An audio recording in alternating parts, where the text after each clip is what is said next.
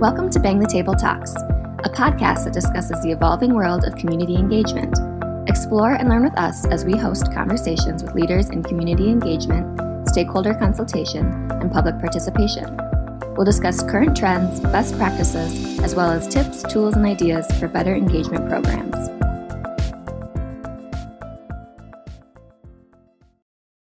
Today, we have the pleasure of talking with Amanda Nagel, practice lead in the U.S., and Jonathan Bradley, head of practice in the U.K. Tell us a little bit about yourselves today. Yeah, I'm a head of practice in the UK, which I guess means trying to get the best out of online engagement, best out of engagement and public consultation as we can. I think that's what we're trying to do. Nice. And I guess I could say I'm doing the same in the US. So trying to build knowledge and awareness about community engagement, principles, practice, and then build a constituency that's doing it better than anybody else. Yeah. So to show the way. Yeah, rebuilding democracy one day at a time. Love it. One project by one project. One project at a time. All in one convenient space. Yes. True. Well, tell us a little bit about what guides community engagement specifically for each of your countries. I know it's a little bit different on each side of the pond, so let's dive into it. Yeah. You bet. I guess we like to think about the 3 R's of engagement, so that's risk, reward, and reputation. Reputation being that if you engage your community properly, then they think better of you. You can spend a fortune on fancy brochures and nice looking websites, but if you actually involve people in a project and you do it badly, then that's what they take away and that's what they speak to their friends and neighbours about. So the reputation piece is really important. The reward is that you can make better decisions, so by getting all those ideas from people, from crowd sourcing the solutions, if you like, then you can actually maybe make better decisions as a consequence. But bad engagement is the other side of that. If you do engagement badly, then maybe you hear misleading voices, or you just hear from those who shout the loudest. In which case you could end up making a bad decision because it looks like it's going against popular opinion when, hey, maybe it isn't. So that's that side of it. And then I think in the UK, where the difference is, from what I've seen so far, is that we have the whole risk of going to court. So if we do public consultation on badly, then you can end up being taken to judicial review. So we have the gunning principles. There are 4 of them. Put simply, you shouldn't consult before you've already made up your mind. You should allow enough time for consultation. You should give people the information that they need to get involved with you, and you should take what they've said into account. Doesn't mean it's a vote, doesn't mean it's a referendum, but you should actually consciously consider what people have said. And I think that scares people. That if they do a piece of public consultation and they break those rules, which is all about fairness really. So Sure. if they do it and it's not fair and it's unlawful, then they can end up in court. Interesting. A little bit different here in the U.S. A little bit different here. So it really varies state by state, area by area, region by region. In the United States, I think social norming is a term that kind of comes to mind. So for a given area, whatever the community members, the residents sort of become accustomed to and what they expect. There are some areas where law does require a minimum notification to the public about decision-making processes, mostly with development, zoning, kind of land use, which is pretty interesting. Again, land use law evolved very differently across the U.S. in a very different time frame. For some regions, you'd have almost a 100-year difference, right, for the evolution of the law. And so it can be really distinctly different depending on where you are. We're seeing a lot of kind of bubble up around population centers in the U.S. Most reports say there's about 14 of those. And so you can almost do a cross analysis of those 14 centers and see that there's starting to be some normalizing or some consistency in the community expectation, and therefore consistency in how the government's handling community engagement process. It can be pretty varied within an organization or a department. So if you're coming from one of those land use planning kind of environments, versus if you're coming from a police department, fire, or even something more general like a park and rec, or something kind of less controversial within the organization, there could be really many different approaches. So with no federal oversight law, it's been kind of left up to state by state, but even more than that, we're seeing local policy drive process, create engagement frameworks, So if there is no framework, that means things could change from project to project. And even with the same department and same staff, it could look really different. I think that instead of court of, criminal behavior or taking the organization to court, it kind of feels like we take the organization to the media. Yeah. And I know, of course, you guys have that too. It becomes a double whammy. Yeah. So there's two stories. One is you're not behaving in a fair way, and then the second story is, hey, my city's in court. Right. Sometimes when people don't like the process in the United States, they show up at city council meetings, right? It's almost like a Woodstock goes to community engagement, right? So you've got the t-shirts, you've got the signs, it's kind of the way to be heard. So it's really that public showing. But kind of like you said, sometimes you can pack a room and ask people to wear a matching shirt and bring a sign, but it doesn't necessarily mean that you have representation from across the community. Maybe those that don't know, just didn't come because they had no idea what was happening. So it's not really a representative picture of interest necessarily in our public hearing rooms. Interesting. In both countries, we've got a charged political atmosphere. We've got Brexit, and we've got the U.S. landscape and elections. Can you dive into a little bit about each of those and how community engagement's kind of playing a role there? Silly season. Yeah, it's quite upsetting, really, isn't it? I mean, people feel that they're disenfranchised, don't have a voice, don't understand politics anymore. Do they have a say? Don't they have a say? Does it even matter? Should they get involved? Mm-hmm. It's not a good example for those at the grassroots who are trying to get people to participate in local democracy if they see all that bad behavior at a national level. Mm-hmm. It's a lot of people yelling past each other. I've seen some local governments really step up and even start talking about good listening skills and how do you really hear what's being said so that you can do good public policy in a time like this. Seems really fitting, right? If two sides aren't even listening, then certainly you can't make good decisions together.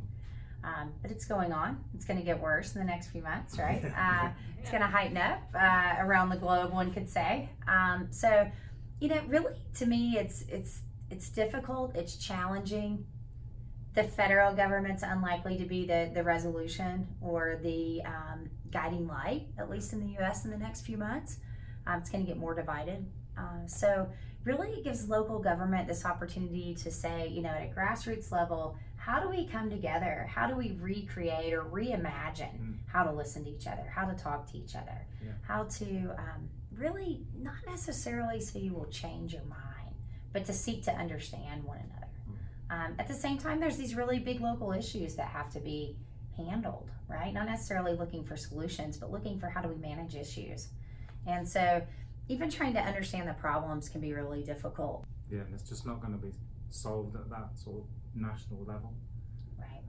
Definitely. So the more that we can get people to have proper debate at a local level, not shouting matches, but actually come together and maybe learn about the issues, understand the facts and the figures, and be prepared to sort of maybe change their mind, maybe admit that they're wrong, or even if they still think they're right, that they admit that they understand there's an alternative point of view, that it's not just binary. Right. And I think that's where an online engagement can be so valuable, because you can put people in a safe place for participation where they've got access to documents, videos, infographics, all of that suite of material and information, and then they can talk to each other about it. And at least they know where that information has come from. It's not just something that someone's put on Twitter. It's actually there, it's credible, and even if they don't like what it says, at least they can trust it. Sure. I really like that concept of kind of guided information and guided learning in order to get to public input. Yeah. And I think that works really well, so that you're getting more informed from the public.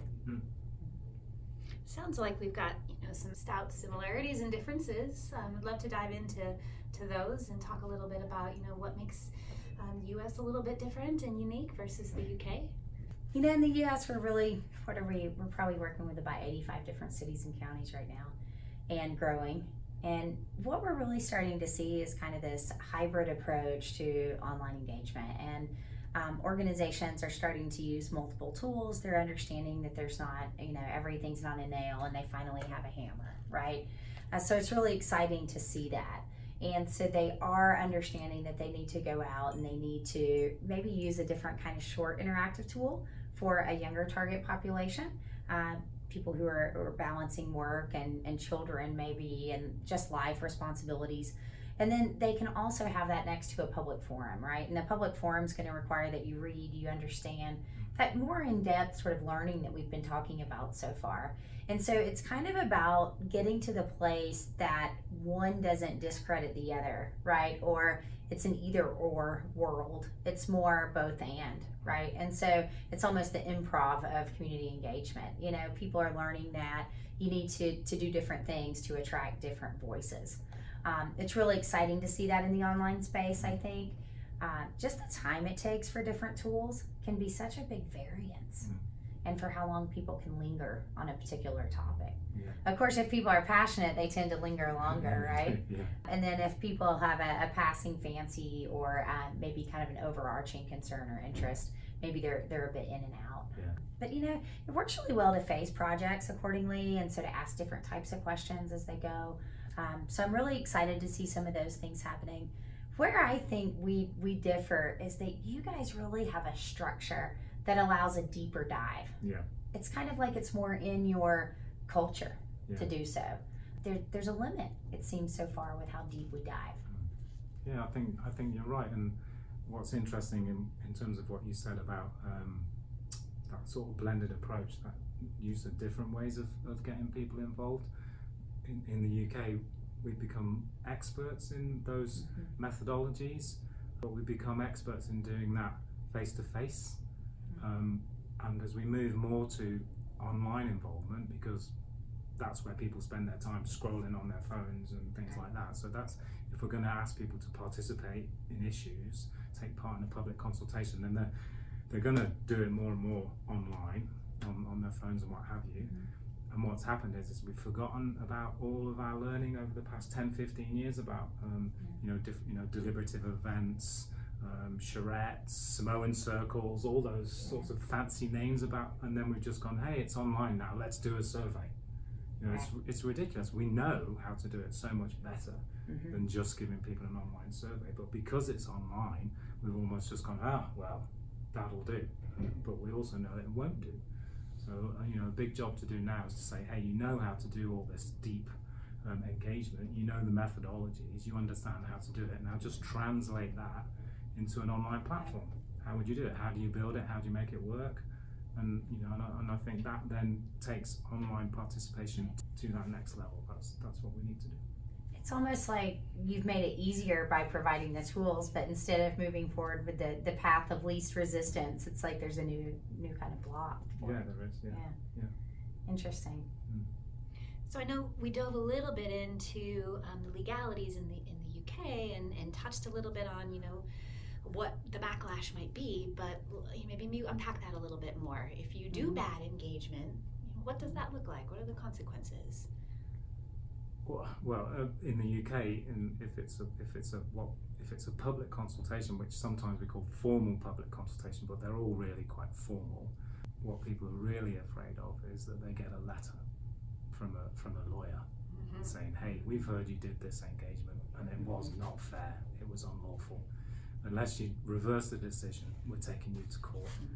And then that is all done what we call on the papers in front of a judge. They'll look at that letter, they'll look at the supporting evidence, something like that, and they'll either say, no, there's no case to answer, or they'll say, hey, yeah, you're right, that was a really lousy piece of engagement, you're going to court, and everything stops. So on big projects, big development projects, or changes to health services, everything will just stop for 3-6 months until they've sorted out the legalities of the decision. And all of that could have been avoided by just doing good engagement, just doing good consultation. Yeah. So people realise that it gives them that reason to invest properly in the public consultation. It doesn't always happen that way. People still make mistakes, but sure. Yeah. Sure. At least there's kind of this official person or office that's sort of in charge of determining, yes, it was good, no, it was bad. In the US, we tend to go back and forth, right? There's no official determination. So it's kind of this in constant flux. There's almost no end, perhaps. it seems like whether there's the court that's the decision maker or not, sometimes this could be a strategy to postpone a decision. So they just say, that as well. That's too difficult. Let's kick it into the long grass, is that? Yeah. And sometimes it seems that attacking the structure of the process here in the U.S. is a very specific interest group tactic. So sometimes it's hard to distinguish the public tactic from the public process, and without that kind of nominated or identified decision maker, it can just kind of spin. And the ultimate, if you kind of do the well, why is that important, or why is that destructive, and you keep sort of asking yourself that question, I think they both fall to a layer of lack of trust, right? I mean, it creates uncertainty in the public. They don't know whether to trust the local entity or the state entity, whatever the level of the situation is. So then the next time you go to the table to try and do a partnership, public and government, or to try and manage an issue together, your capacity's lowered. Yeah, the whole thing's more difficult. Yeah. Much Starting more. from a low level of trust. Right. Why would I even bother talking to you? Yeah. Last time you didn't listen. Yeah, and even on the part of the government too, right? I've seen some incredible local government staff through the years, and they put their heart and soul into these processes, and they want the very best for the project or the outcome, and certainly for the community and the organization. And the process is picked apart, and therefore so are they, right? Yeah. So damaging, and so your employee morale as well as your civic trust really goes down, and that's hard to recover from. On both sides, unfortunately. I've even seen it when the public will say, well, it's nothing personal, and it's like, well, no, it's nothing personal, but there is a person behind it. Yeah. And I think 95%, 99% of the time, engagement is done in good faith by the individual who's responsible for the public consultation or the piece of engagement. They really do want to do a good job. And sometimes when the process is flawed through no fault of their own, that's not a good place to be.